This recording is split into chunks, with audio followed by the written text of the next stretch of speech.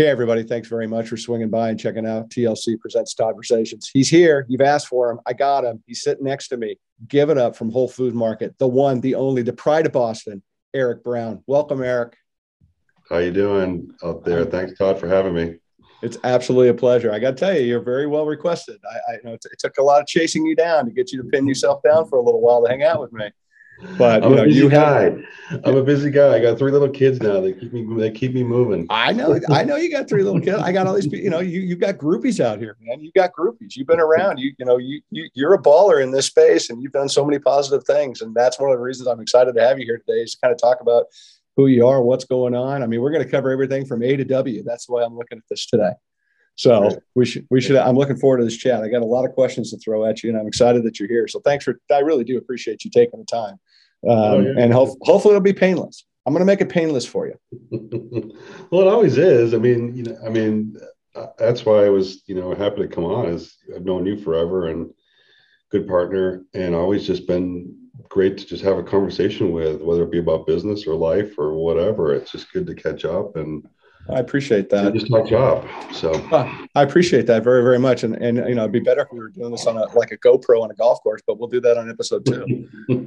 Exactly. So to get started a little bit, just for the 3 people that don't know who you are, tell us a little bit about your trajectory with Whole Foods. You've been there quite a while, and you've got a big role. So tell us a little bit about what you're doing and that whole launch pad for yourself.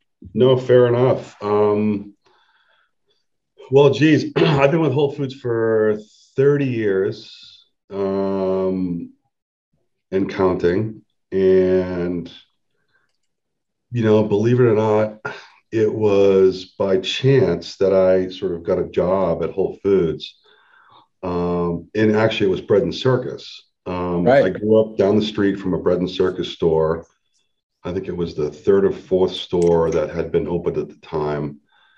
And just, needed a part-time job. I was working for another retailer when I was going to school, and they were hiring for a little bit more money at the time. And back then it was like, okay, yeah, 50 cents an hour, 50 cents an hour. So it all worked out and happened to just get hired in grocery of all places. Filling bulk bins. And if everybody remembers back in the day at the old natural food stores, there was a tremendous amount of bulk grains, whether it be oats or Sure. rices and so on and so forth. So filled those, and then was kept my eye on the produce team that was next to me. And I was like, well, those guys seem to be having a lot more fun than me filling the bulk bins. So I was like, how do I get myself to go work with the produce guys? And they're like, yeah. We'll think about it. And then so on. And so just after time, I just, joined that team and worked on building that program with that store in particular. And then a couple of years down the road, we had Bread and Circus had merged with Whole Foods. Right. And we were opening up a bunch of stores in the DC area. I moved down to DC and opened a bunch of stores and kind of just kept moving around in that space, opening up stores, building programs, moved to New York, had worked on the Fresh Fields merger and integrated those stores back in the day, which I think was 96 or 97. Mid 90s. Yeah. Then moved back to Boston, from the Boston area originally. You're more popular than Tom Brady in Boston. You're more popular than Tom Brady is in Boston. Let's just cut to the chase. Well, I did hide all my Patriot stuff for this video, but it's not worth as much anymore. It's not worth nearly as much. Not really worth much. So then I kind of, kept moving around in Whole Foods. We saw the Fresh and Wild store integration, which was our stores in London, helped support those. And then was like, well, maybe I'll head back to Maryland and oversee the DC and the team down there. And that was great. And then to today, so after a while about being in Maryland, I was like, I really want to go home.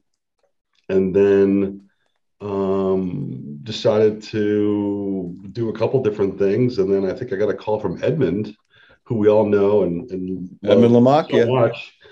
He's like, why don't you come join the procurement team? And so here I am. So spent most of my career, at retail in the stores, sort of building and supporting programs and helping define the retail standards for Whole Foods and produce, along with a lot of other great leaders, of course. Sure. But then decided, hey, maybe that is a spot for me, working on the wholesale side. And a couple of my colleagues at the time was like, well, that seems sort of smart because that's what we always should have done. We should have always had an interest and exposure to the wholesale side. Being a retailer, you don't really know the other half of the business. Right. And now that I'm in this sort of wholesale side, the buy side and the supplier side, supporting our programs from the procurement end, should have done that a long time ago. Sort of because it brings it all together in a lot of ways. You kind of understand for sure. angles. So now to today, sort of doing similar things, building a team, supporting our procurement process, and building out for the success of Whole Foods, and for our supply partners. I mean, to me, it's all about a relationship and building out that program together, because we can't do it alone. We have to do it with the likes of the support of our retail partners, as well as our suppliers, and that's really important. So, well, in the space, in the organic produce space coming up, I mean, you guys were pivotally important about trying to get people wanting to be in your stores. I mean, that was you guys were the benchmark to get into, to try to get yourself to try to help a brand grow. I mean, the recognition of being in your stores got you recognition from other retailers. That's just the way it worked back when, right? And you guys are an instrumental part of uplifting and putting growers that we have today on the map, help them scale, help them, be more fiscally responsible, help them, guide them into that retail setting, which actually, in my opinion, I think you guys are absolutely pivotal when you take a look at where the produce space is today overall, as well as especially the organic produce space is today. I mean, everybody figured out how to copy you, in my opinion. And there's very few that were like you that led early on. I mean, there was a couple that, you guys would go side by side, but not a lot. Yeah. And so it's pretty impressive. So with that being said, though, tell me a little bit what you think, how retail compares today versus like 10 years ago, because it's definitely changed. I mean, what's your assessment of that from your perspective?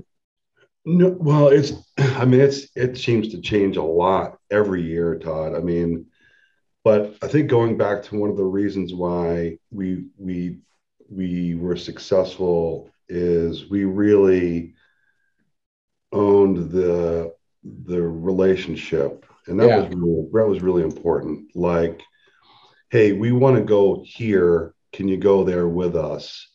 And we'll help support each other to get there. Right. And to me, that was really important. Like, and you honor your word. I mean, and you make it work. And we have supply partners that we've built and to today still have, that have managed through that with us the whole time. It's like, hey, I see this trend. Can you help us build out that supply side to get there? Right. And I think our supply partners really have helped us do that. And the relationship between the two of us, Whole Foods and supply partners, have been one of the most important parts of the program. 100% agree. Yeah. I mean, but to answer your question, 10 years ago today, well, geez, it's like, if you blink and it's 10 years go by. So I'd have to reflect back a lot closer, but a lot more value added, a lot more ready to eat, ready to cook. And people expect things all the time. You expect to have, pick the item all year long. We're seeing the seasons blend in a little bit more because of just the evolution of products and programs. But to me, the biggest challenge, not the challenge, but the evolution or change has really been in just the value-added space, like chopped kits, all the convenience items. Yeah, I mean, it's remarkable. I mean, we all did that years ago, right? We all had those. Hey, the next greatest thing is going to be chopped kits, right? And we gave it a we gave it a good try, and it didn't work. And it's come back around now 10 or 15 years later and been widely successful. I think part of it is because the flavors are better, the mixes are better, and then there's the customers are looking to save time. And what's a better way to do it than have your salad all pre-prepared, and the price is right. I mean, Yeah. I can buy a good salad that I can feed my family, for $3 or $4. Right. That's a Right. pretty good value, you know? Yeah, no, you're absolutely right. Well, to take the question full circle, where do you think it's going to head in the next 10 years? Because it's obviously changing. I mean, it seems to me that home delivery is going to be a big deal. I think as labor becomes harder and harder, and whether or not that rights itself or continues to become a struggle, home delivery is going to be a big deal. E-commerce is certainly a big deal. We all know that. But where do you think it's going to land in 10 years? This episode of Toddversations is brought to you by Vitalis Organic Seeds, organic seed for organic food. Learn more about their commitment to organic seed production and R&D at usa.vitalisorganic.com. Prognosticate. Yeah, I'm putting you on the spot question. because I know between now and the next 10 years, the Patriots aren't going to win a Super Bowl. So at that point, I'm just trying to get you back to the retail side. Exactly. I'm going to have plenty to do then. I would say, that's a good question. I would say value add is going to continue to grow. There's no doubt.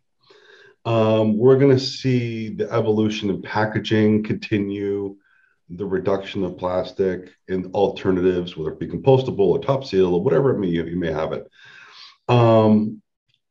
I do, from a retailer's perspective and someone who's been around for a long time, and I spend a lot of time at farmers markets and at farms and touching product and holding product, because the tactile aspect of retail to me is the most exciting.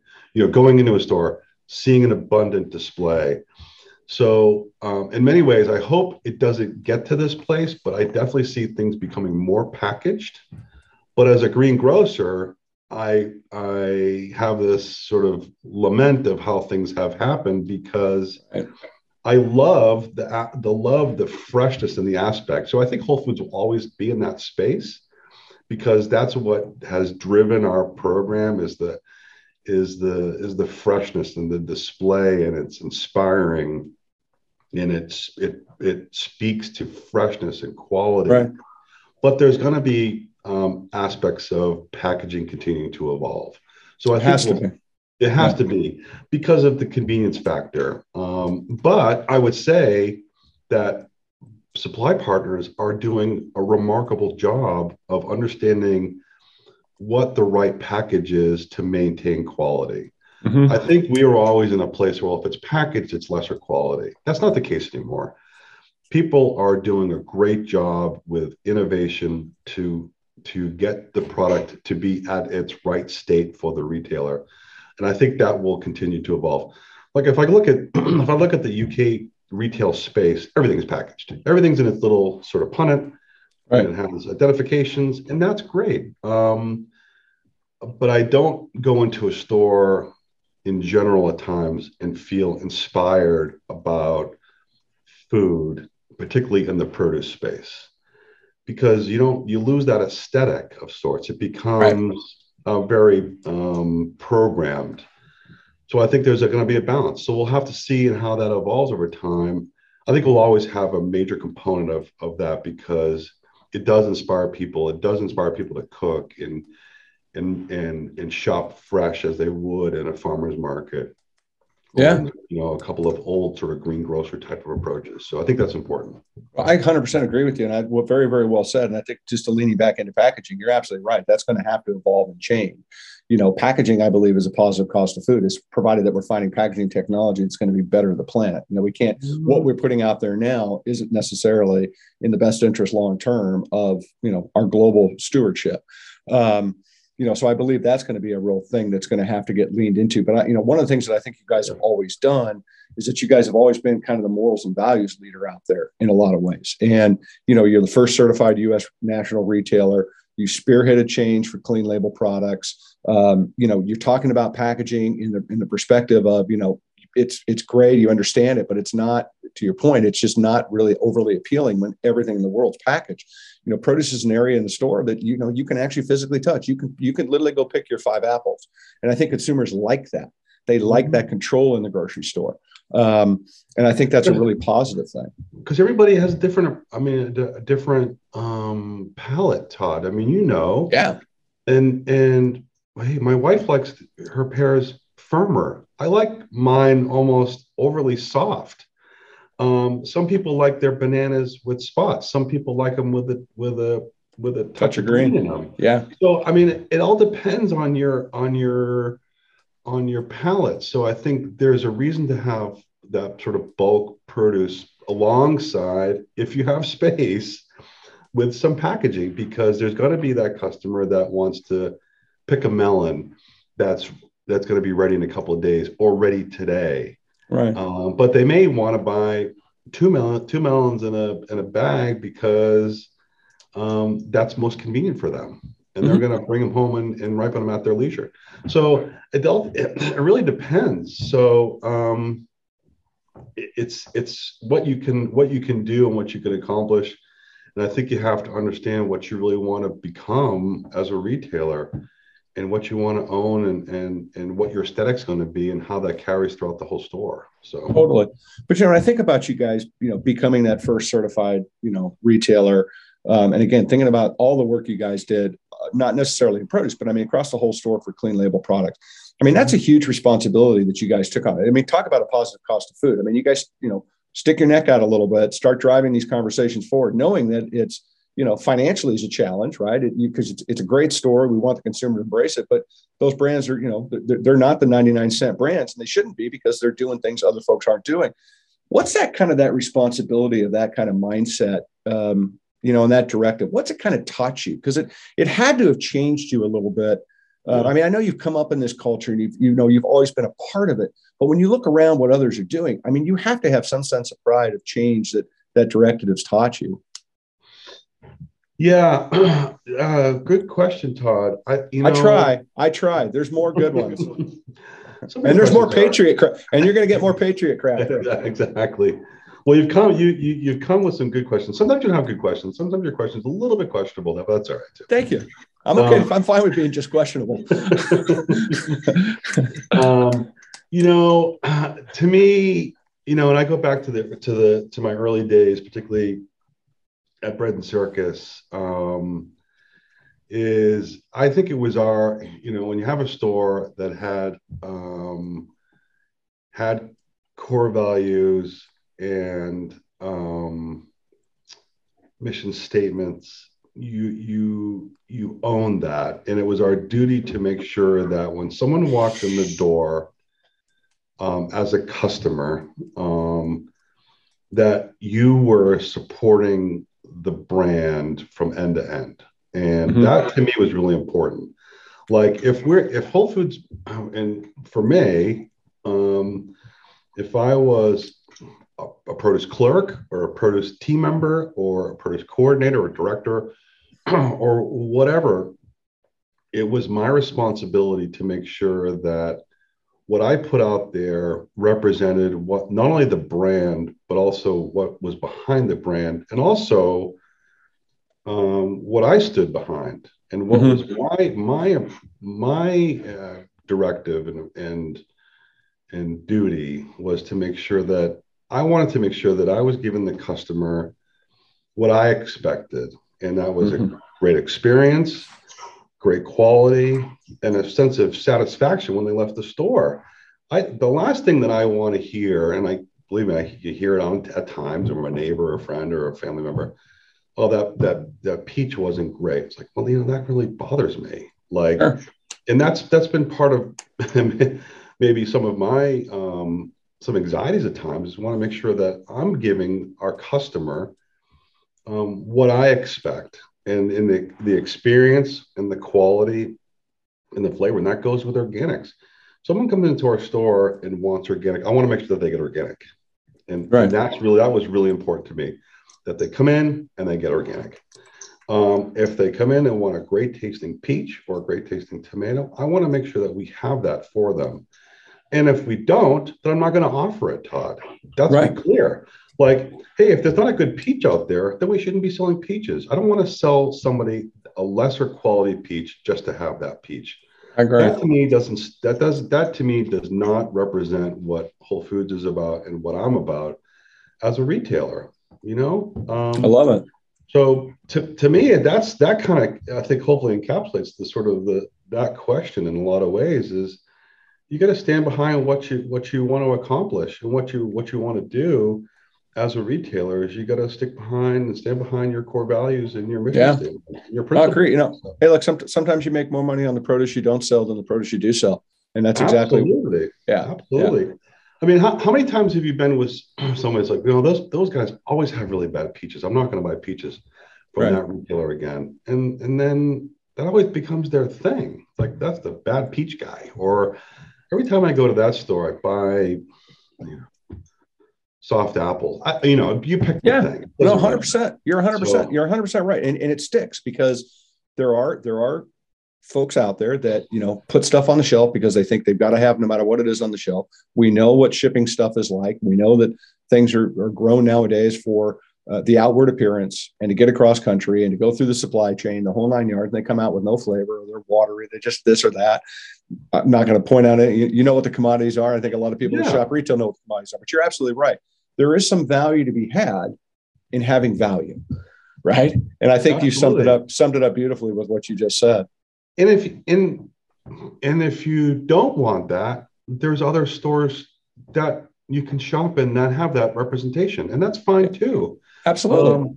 And there's nothing wrong with that. This is just what we do, and this is what I do. And I've never been in a position to say what other people do or don't do. I'm responsible for me and for my team and for what we do at Whole Foods. And to me, that's most important. I always want to know what somebody else is doing because let's be clear. I watch every retailer just as much as I watch myself. But I want to make sure that I'm doing what we do, particularly for our customer. For sure. And to me, that's the most important thing that I want to make sure that I'm doing with not only our supply partners and making sure that they get that message because I'm just a conduit, really, to be clear.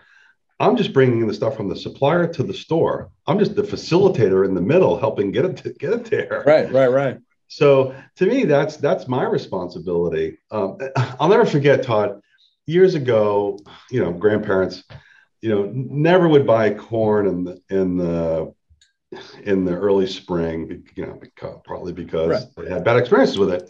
And being in New England, we don't get corn until August or September, right? So I was like, hey, Grandma, you should try the corn coming out of Florida right now. It's really great. So I was like, Eric, we don't buy corn until it's grown from, this guy down the road. I was like, okay, fair enough. So I just brought some over one day.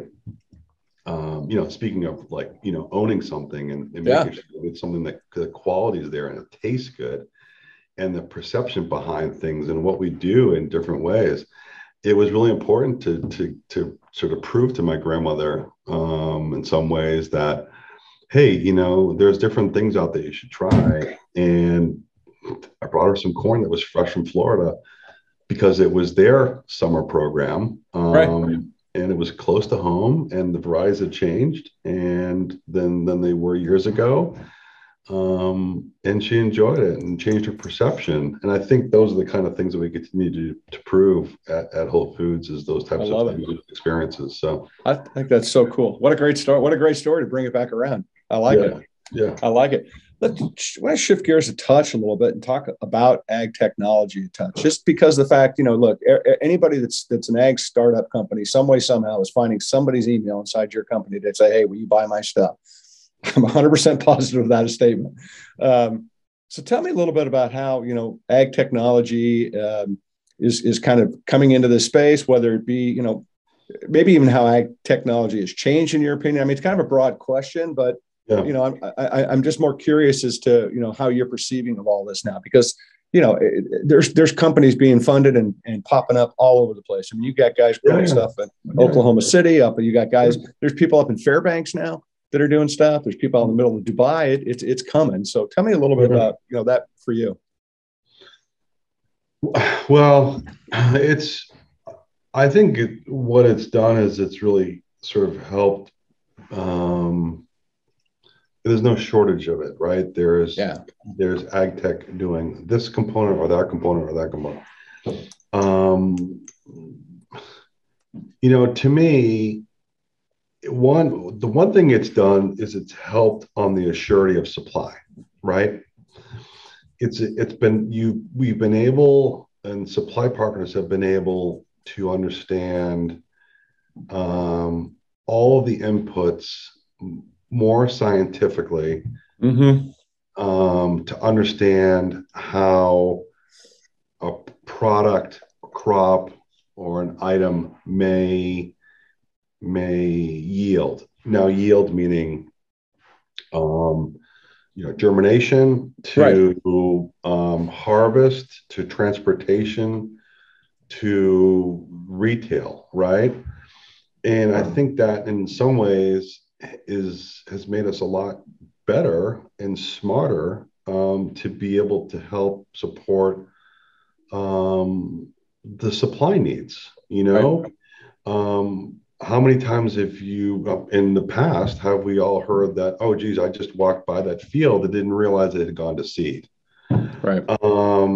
That doesn't really happen anymore because folks are using drones or have technology in place to understand how the crop is heading from the time you plant it to the time it's harvested. And it helps the retailer understand what supply they have to get to market.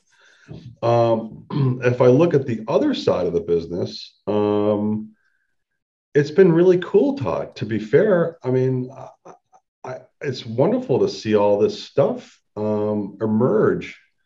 I mean, going back many, many years ago, we didn't really have a lot of expansive greenhouses here domestically. No. We were flying in tomatoes from Holland because they were the best quality tomatoes at the time. Right. And herbs from here and product from here and there. Now, fast forward 20 plus years, it's happening here domestically in our backyards. Oh yeah. And it's cool to see. It's cool to see local product close to home, indoors or outdoors. And I think there's a tremendous amount of, obviously and clearly, science and technology that's been implemented to help bring that to market. So really cool.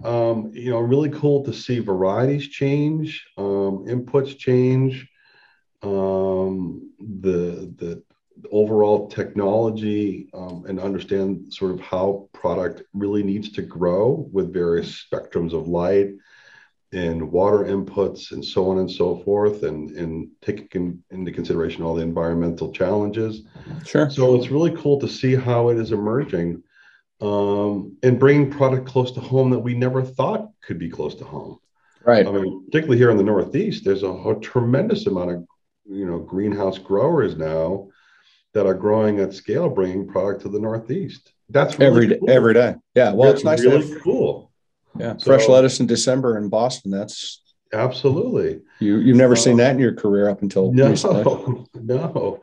So it's really cool to see, where it's going, is going to be interesting. I think we're going to have to understand if there's going to be,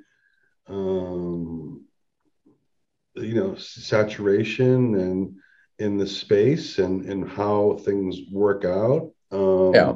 Well, I think you got to expect a culling of the herd, right? I mean, I think some of it's just going to be, some of it's hard to scale. Some of them are, but I believe what the important part of what ag tech is they're doing the heavy lifting to make the world a better place downstream as well. Right. So it's the hard work. And I hate to say the thinning of the herd, that sounds so, kind of flippant to say it. But the fact of the matter is, it's with any industry, you always have some attrition that comes out of this kind of growth, especially as much as going on today. But I think what we're learning and what these guys are doing, you take a look at some of these guys, and I was talking to this with somebody just recently, how many of these guys are actually using this technology and working with, being able to produce food in space, right? Because you can't put, if we want to try to go to other planets and do some of the things we talk about, these big dreams, these big goals, and ask, we want to get off this planet for some weird reason. you can't haul all the food within a rocket. We don't have rockets big enough, right? So you're going to have to grow food. So a lot of these guys are, there's guys out there that are doing some pretty crazy stuff. So I agree with you that, I think technology is it's a good thing. Technology is a dangerous thing, but I think when it comes to, we need to be paying attention to it, but I don't think we're going to get away from it. I think we actually, in a lot of ways, need to embrace it, because I think what those learnings are going to be beneficial downstream. Yeah. Yeah, absolutely. And I think, there is again, if I go back to the surety of supply, I think there is something to that as well. But to me, it also has to be quality. Just because you grow something indoors doesn't mean it's good, at least from my perspective. Mm-hmm. It also has to taste good.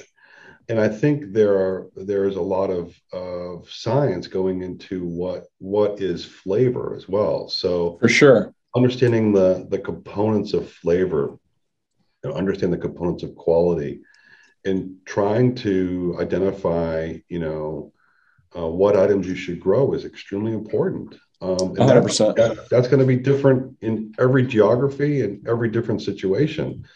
And again, every going back to what I said earlier, it may work for some retailers and it may work for others. Right. And not sure how that's going to work out. Agreed. But, I think, for us, we continue to look at it. We continue to understand it. Again, we've been supporting indoor growing and outdoor growing since the beginning, and no doubt we'll continue to. Just got to figure out what's the right item for us. So look, I think technology, in my opinion, is real simple, right? It's not an and or an or. I say this all the time. It's an and. But there's a difference between working with Mother Nature and trying to be Mother Nature, and the latter is the one I think we need to be concerned about. Working with Mother Nature, to your point, how much light does it take to make sure your flavor profile stays the same? Those are great learnings, right? Those are some very interesting things that have, can do a lot of really cool stuff. But when you're starting to bend what Mother Nature has put in front of us to craft something that's completely different, that I believe starts to become dangerous. And to me, that's where my line in the sand is. Like, again, work with Mother Nature, don't be Mother Nature. Yeah. And I think it's it's also like, the balance, because then you get folks what's like, well, maybe I shouldn't have lettuce in New England in the winter. And so be it, right? But I think if it's the quality's right and the price can work, then we should see if our customers would appreciate it. And absolutely. And that's okay. I agree. Yeah. I want to stay in the. Yeah, cool. Thank you. That's a great answer. I want to stay on the technology thing a little bit. Let's chat a little bit about, Amazon, the new mothership, and what's going on. So, now that you guys are a part of Amazon, how much have you guys kind of influenced some of their thinking? Because, you guys have your own culture, you have your own kind of way you've been doing stuff. They have their own way, and you kind of come together. And how is that? How have you guys influenced them? Good question. I think 2 for 2, baby. I should keep track, actually, and I'm not. Please don't. Don't. It's been a really good experience. They've been a champion of our quality standards from day one, and never want us to compromise them. And I think that's extremely important. I think it's been a great to have a partner that helps us in our thinking, and challenges us to be better. And I think you can't ask for a better partner in that space. Right. So, how we made him better? Well, you could say, or you could, or I could, but depends on your perspective. But I think we're one of the best retailers of food in the country, perhaps the world. So I think we've helped them in a lot of ways by just being the best retailer and having that experience in this space. Right. And I think that means a lot, not patting ourselves on the back, but we've worked hard to be that retailer that folks have looked up to. And I think it's been a really good partnership. How about from but from like a cultural standpoint? Blending them together. It's funny you say that, because I think a lot of the cultures are similar. So, the our leadership principles are similar, and customer obsession. Look at that alone.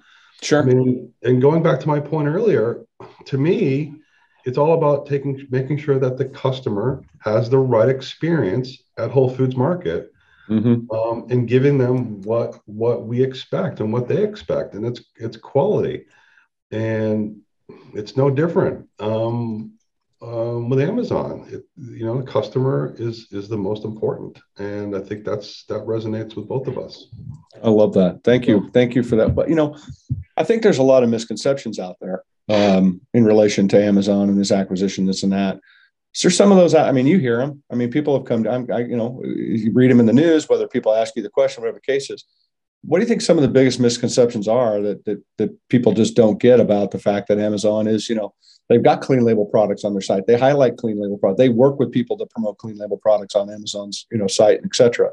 Is there anything of those negative beliefs out there that need to be set right, you think, or I don't know. Am I sending you down a dark, slippery slope? No. Todd, I've been around a long time. I've answered this question and had this question asked me. I can't even tell you how many times. Oh, I love it. Going back to the Bread and Circus days. Well, ever since Whole Foods bought Bread and Circus, things weren't what they were. Ever since Fresh Fields got bought out by Whole Foods, things weren't what they were. Ever since Whole Foods bought Wild Oats, the stores aren't the same. I've been hearing it for now 30 years. Right. Every time I've heard it, my answer is always the same. Well, we've become better. So I'm not sure. I'm not sure how to answer that question. You just did. It's the same answer every time. Yeah, I love better. We've become better. When we went from 5 stores to 20 during the acquisition of Whole Foods, or whatever the count was, we became better. Our reach and the quality that we've offered our customer, with now 530 stores, is remarkable. So my answer is always the same. We've become better.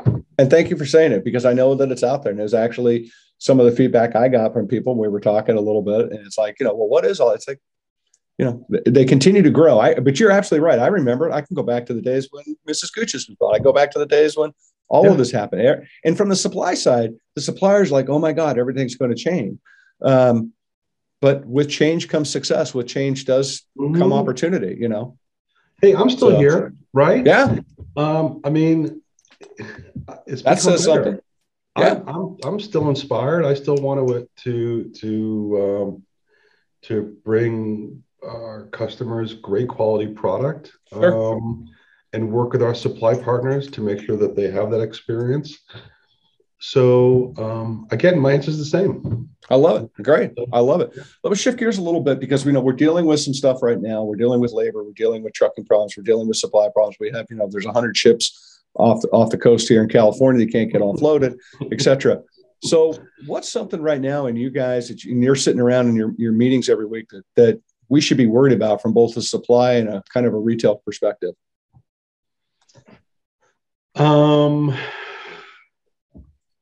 Interesting. It's going to be hard to see this catch up, right? With all these different challenges. And we're all facing it in one situation or another, whether it be your local coffee shop that's closed, or has abbreviated hours, or you've been waiting for a new car for 6 months, whatever it might be. So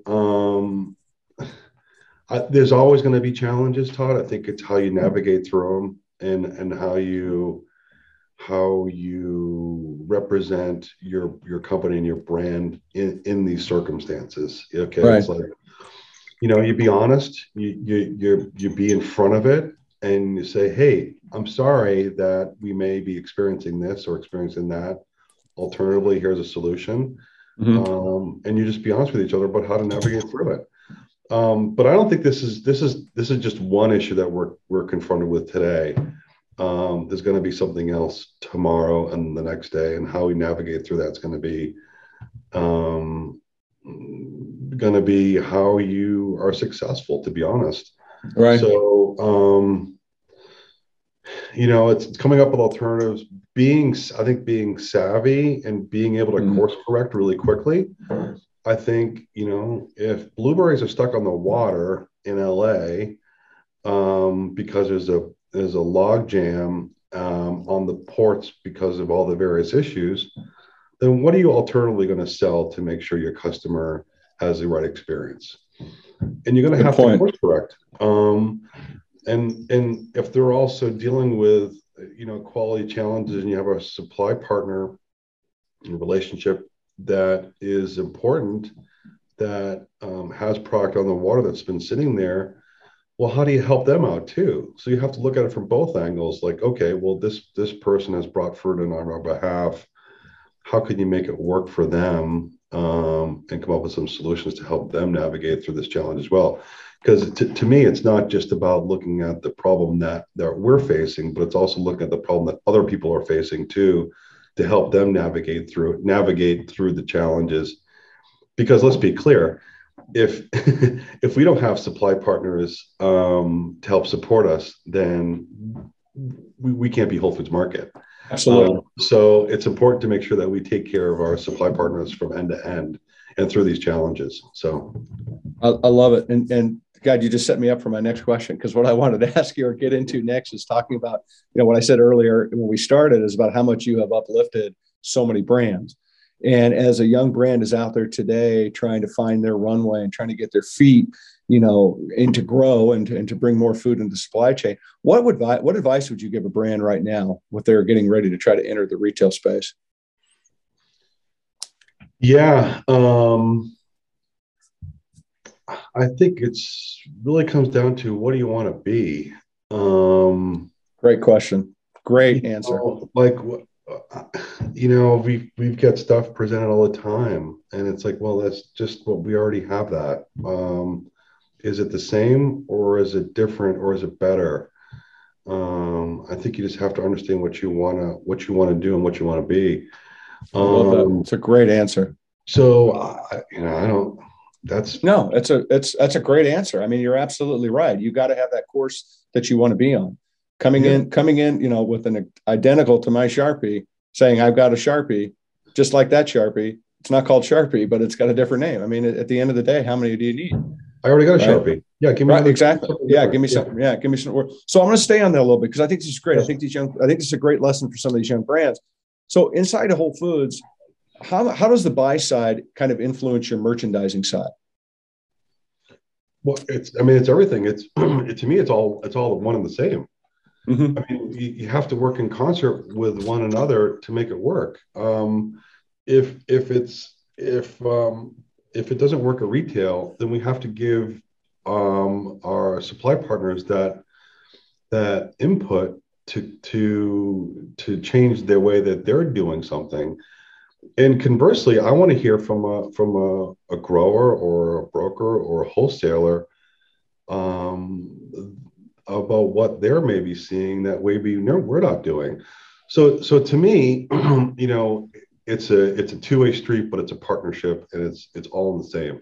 So what I mean by that is that it's always connected. So Right. So what you may see today in grapes in Bakersfield, we're going to see it retail in 2 or 3 weeks, right? Right. So how do you understand how to react and influence that at retail?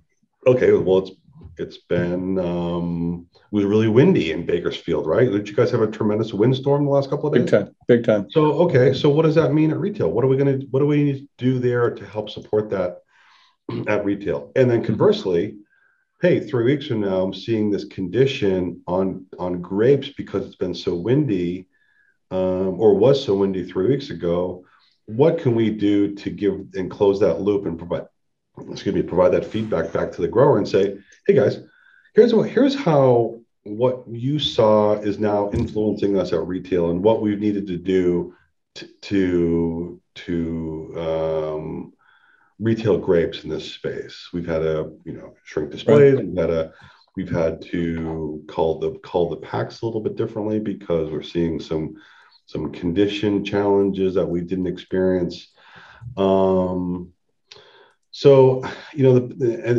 but again, it's really the connection between the two.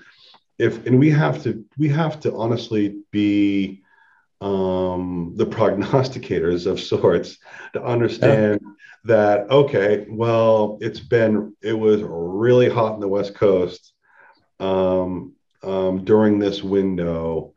Having that relationship with the supply partners to understand what they're experiencing, then course correct in advance at retail to make sure that we're in a position and to support the assurity of supply.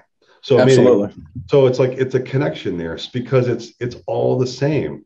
If we don't alter our store's merchandising schematics to the season or to the search situation, then we're gonna over challenge or overtax the system in many ways that shouldn't be. But then conversely, if there's a run on something, we need to also be nimble enough and course correct to help absorb some of that supply to help support retail if that's something we want to do. So absolutely, to me, it's you could look at it as wholesale and retail. To me, it's the same. It's a connection and it's one team and it's one program. Everyone just got different jobs, right? Supporting each other to help support the process. But ultimately, it's one thing and it's one connection. So right, I love and being the fact that you're a national chain, you got stores all over the place. It's a tough thing to manage. It's a tough thing to herd those cats when you're trying to figure out what am I going to do with this. Is this product good enough to only go this far? Is this product good enough to go that far? And is there a better product to move here? I mean, it's a Ouija board every day, I would imagine, with your team. Now, that's got to be something that takes a little bit of time to learn to manage as well, is that mechanism that's in place. And I think you described it really, really well. Thanks for sharing that. I think it's just important for young brands that are listening to this kind of get a perspective of, like, again, just don't be that Sharpie, right? And what it's going to take and what the thought process is. One of the things I think that you guys do so very well and have always done is, again, go back to what I said earlier about you guys wear your morals and values on your sleeve.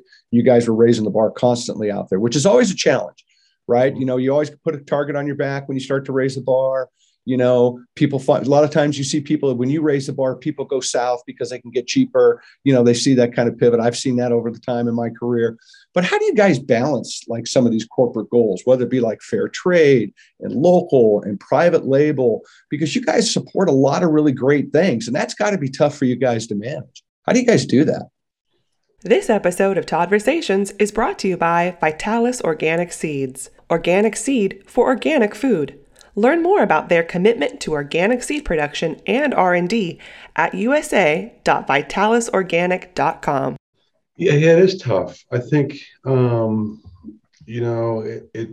those, to me, all those things really help support quality. And good answer there. And that's our goal, is to support quality. Sure. And that's quality of product and quality of life and quality of the planet. So there's lots of initiatives, right? And no shortage of them. But to me, they all are important in their own right, but collectively they help support the mission of quality. And to me, that's most important. I do want to mention one thing back to the original point, though, the buy side and influencing things is, and particularly to the brands, particularly with new folks and brands, is to just make sure you listen. Take the advice. Take the advice. Listen to the retailer, and don't just listen to me or my perspective. Listen to everyone's perspective, because everyone's going to have an angle or input that's really important to help influence you and what you're trying to do and what you're trying to accomplish in this space. Because hey, the product may not work for us, but it may work for somebody else, and that's okay. As long as that's important to you. Right. So just listening is really important. But back to your question on the balance. It supports quality, Todd. I think that's really important. And if it helps improve quality in all the various aspects of quality, then it's something that we need to manage. And it's hard to manage it all. Don't, Oh, 100%. there's a lot there. So, I mean, pick the certification. There's a lot there. And I think we do a good job with managing them all as best we possibly can. So absolutely. Well, I mean, it goes back to where I was kind of threw that question up because it's taking me down a little bit of trail about consumer education. I mean, I think we both would agree that consumer education is extremely important, and I think you guys have done a good job of that. You walk into your, health and beauty and vitamin section, whatever the case may be in the store, and boy, your people are, they're Johnny on the spot. They know a heck of a lot, and you get great advice. They're great to talk to, and that's super important. I mean, that's what you walk into something and don't know. You walk in to look at a jackfruit and have no idea what it is, other than this big moss, massive thing. It's good to have somebody kind of highlight and tell you that. So consumer education, I think you probably would agree, and I'm not going to draw a question out of it, is probably pretty important. And certainly some heavy lifting that a retailer should always continue to do. And trust is another thing I think that's really important. And I think that's something that you guys have created with your consumers. When I think about consumer education, the trust is an important thing. And you guys have established that kind of in that, having that relationship with the customers. So that kind of weird question I kind of threw out leads me to this one is like, how do you let them know that you guys are still out there doing all this heavy lifting for them? Because that's really what the consumer wants, right? They want you to do the heavy lifting. They want to walk in and have all the confidence in the world that every choice inside your store is the right choice. So how do you continue to let them know you're still doing that today? Yeah, I think it's it's with some of the brands that we're doing. The Source for Good brand, I think that we did, which was a relaunch or a rebranding of our whole trade program, was important. Doing the work to understand what's out there from a standpoint and sort of supporting it, and continuing to just be the leader in that space. Right. It's important to make sure that you're continuing to evolve and supporting all the various folks. But I think we've always had the responsibility of doing the heavy lifting, whether it be going back from our quality standards, and not wavering from that. That takes a lot of work, Todd. And I think folks probably don't know how much it does take, but it takes a lot. It's a lot of heavy lifting. A lot of heavy lifting. We have some new teams that have been created at Whole Foods Market to continue to support that, because to me it supports our brand, and we won't waver from our quality standards in our ingredient list, and anything else that may be coming up that we don't know yet. So, I think rest assured, we're going to do our due diligence to understand what may be happening or what's emerged, and understand if it fits within Whole Foods Market to support our brand and support our quality. So, love it. It's a great answer. No, it's a great answer. And I think it's just, again, it's so important. I think that, again, the consumers don't have a lot of time, and they look for our retailers. They look for the, shopping experience to tell them why and what's important, whether it be food, whether it be consumer electronics, whatever the case may be. I think it's just really important. But I commend you guys for doing that and for doing the heavy lifting, because you have raised the bar. You have made retail better. And we got to, I mean, not just me and my team, but as a whole, the team members of Whole Foods Market really care. And are doing the due diligence to understand if the product or the programs or the things that we're supporting make a difference. And that's really important. Absolutely. Okay. Just what's kind of bringing this around full circle? What are some of the trends that are out there today that you think are, we should be watching, whether it's, microgreens, whether it's new sustainable seafood, whether it's, whatever the case may be? Is there something out there that kind of has you in the corner of your eye kind of always looking at these days? There's always something. I mean, it's like even just looking at the, trying to find beer these days. Like, buying beer these days is a whole different experience than maybe when you and I were kids buying beer. Well, we just bought beer that was cheap. Yeah. Now it's like, well, now I want local beer, but how local do I really want it? Because I have Right. now a whole choice. Um, it's a good topic. I think, there is, indoor, which is, obviously a big trend, Right. in how that's happening. I think there's a whole level of wonderful, local programs that I think are really, really great that we need to continue to watch, and the locally grown product that is. Right. Um, and I think also, the sort of ready to eat salads, and also the chopped salad space is pretty fantastic. So, those are trends to really watch. And I think there's going to be a, you've seen the startups and the various home delivery meal kit solution Sure. programs sort of come Yeah. and go. But I think that some of those may have been the sort of a casualty of sort of the situation we're in now, with COVID. But you do think that someone's really going to figure that out in a large way, and there's going to be some really fantastic, um, um, meal kits that are going to emerge. I mean, if you look at it, one of the things about COVID that was interesting was how many people still wanted to have that in-home restaurant experience, right? Right.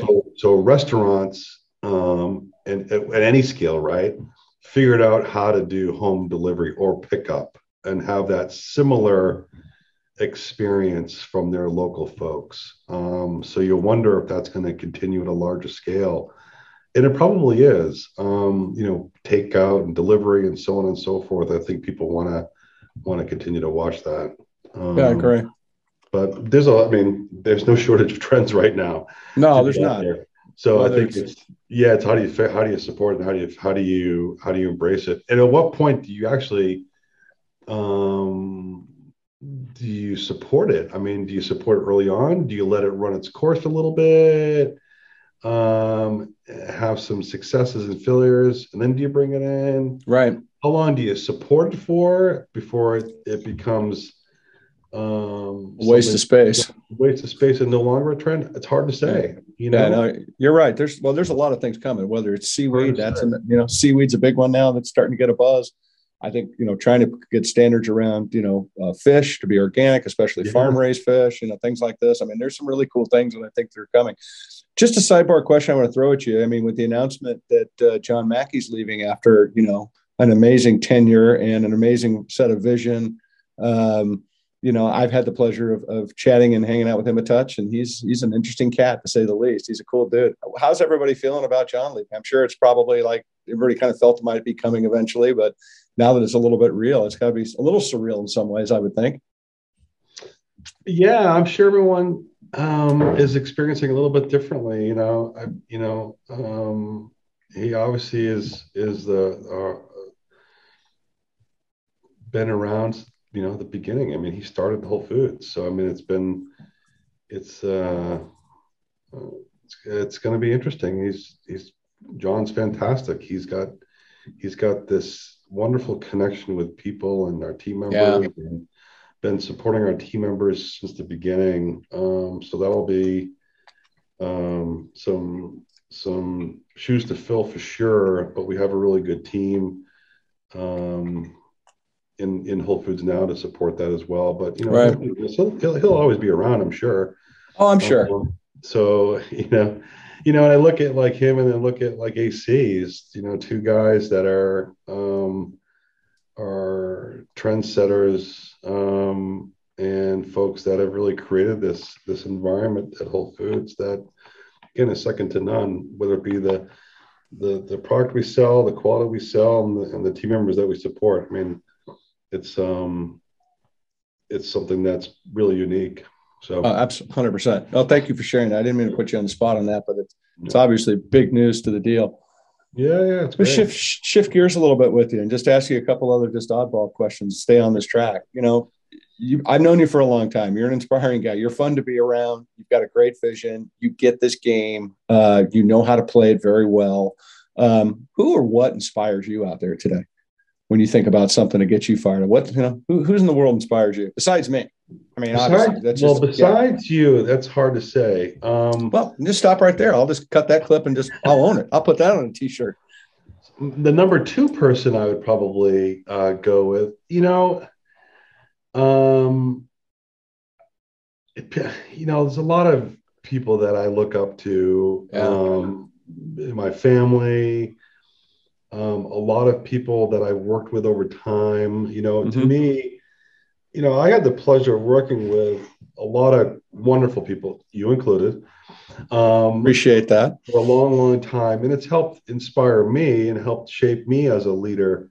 And I've always been in a place where now I've been afforded all this wonderful mentorship and experience over time.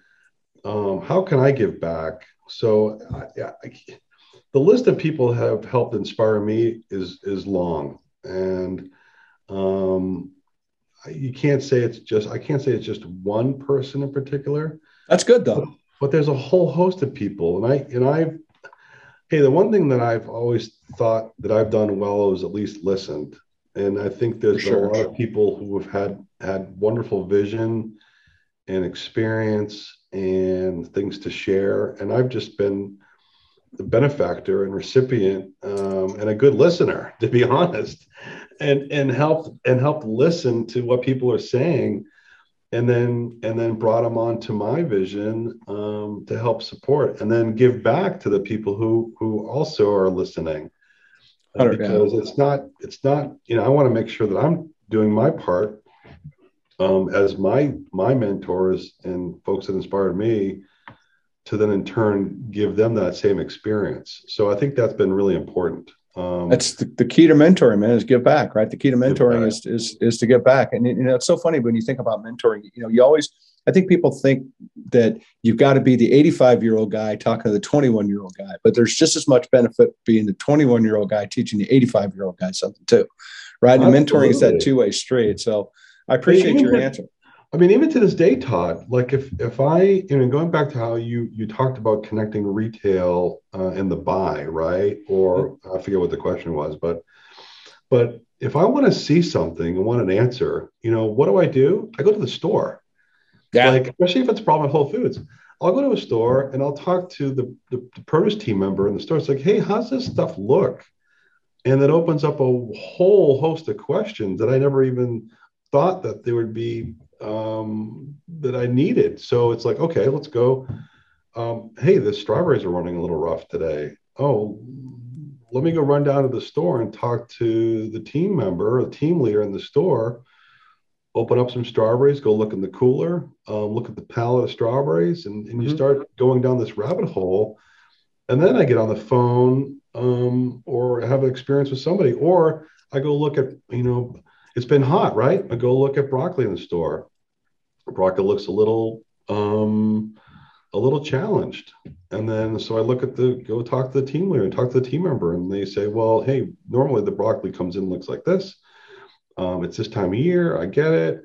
Let's go take a look at the product in the back room and see what's happening. And then we call a bunch of folks and understand that we probably should have done this differently.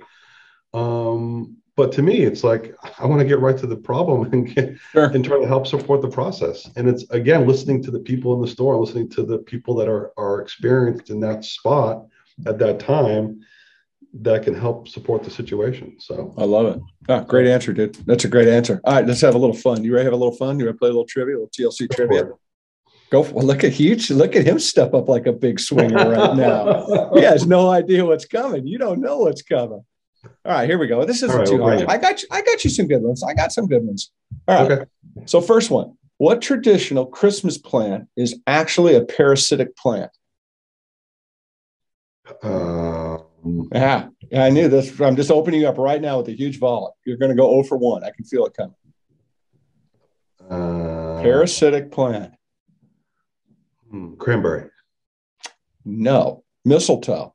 Mistletoe. Okay. Yeah, it can support its own life through photosynthesis on the host that it lives. And it's not only parasitic, but it's also poisonous to both humans and animals, which I didn't know that part. So I don't know why I really don't understand why we stand under and kiss each other, because it seems like that's kind of goes against the whole premise. If your plant you're underneath is parasitic and can hurt you. Yeah. I don't know. What's that say about who you're kissing? I don't even know. I'm not even going to go there. Exactly. All right, here we go. What was your nickname growing up? My nickname growing up. Yeah. Well, considering my last name is Brown, it more often than not was Brownie. So super boring. Boring. Super boring. I had higher expectations out of that. I don't know why, but I did not expect to see that going. I didn't see that one. So, dead or alive, who would you like to go to dinner with? Dead or alive, who would go to dinner with?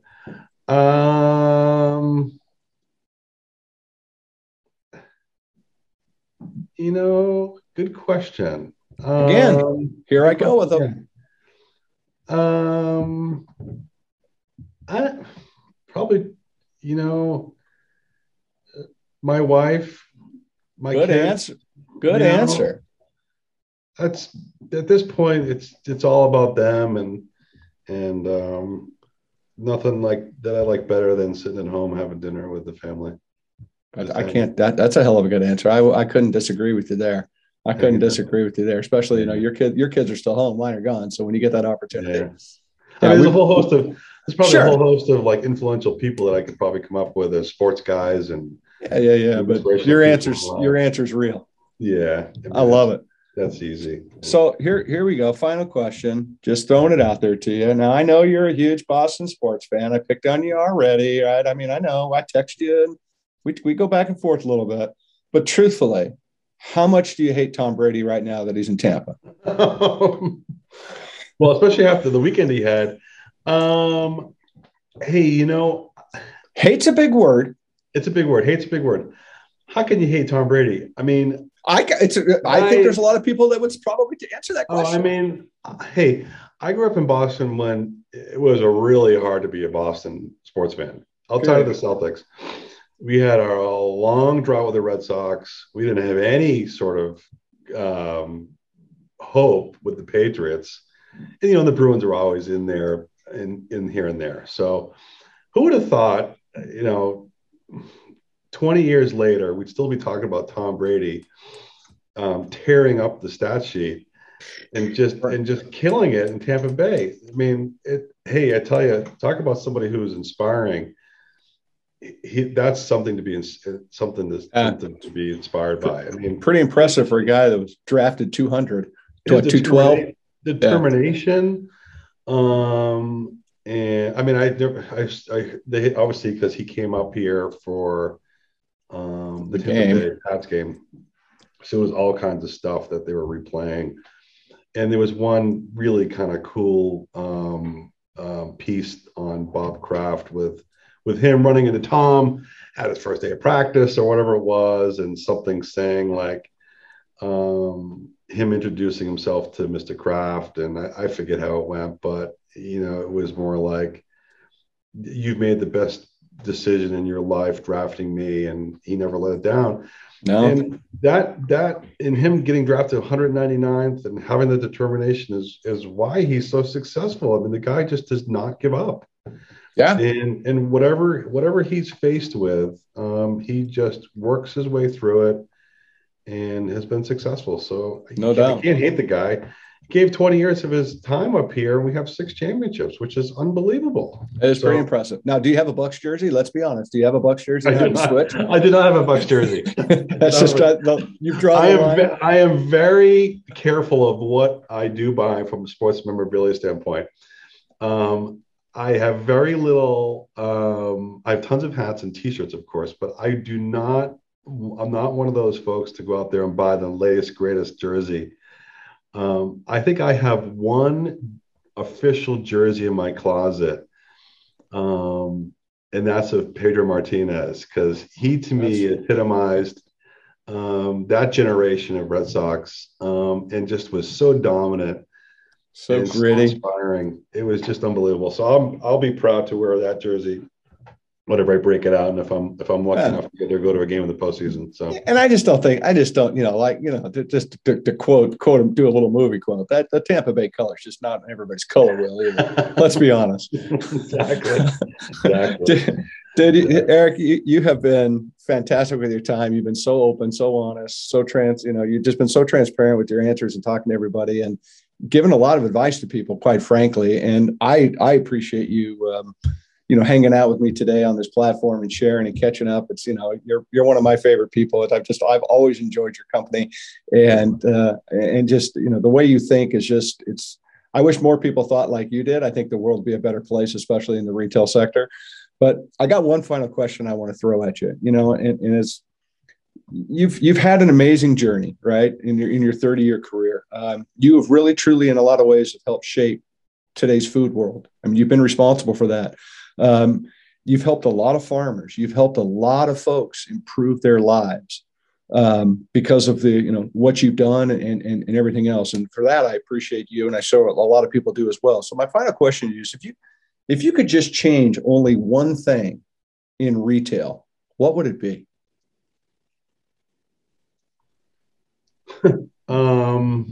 That was a really good question. Retail food or retail? Yeah, just retailing. Just when retailing itself. Retailing.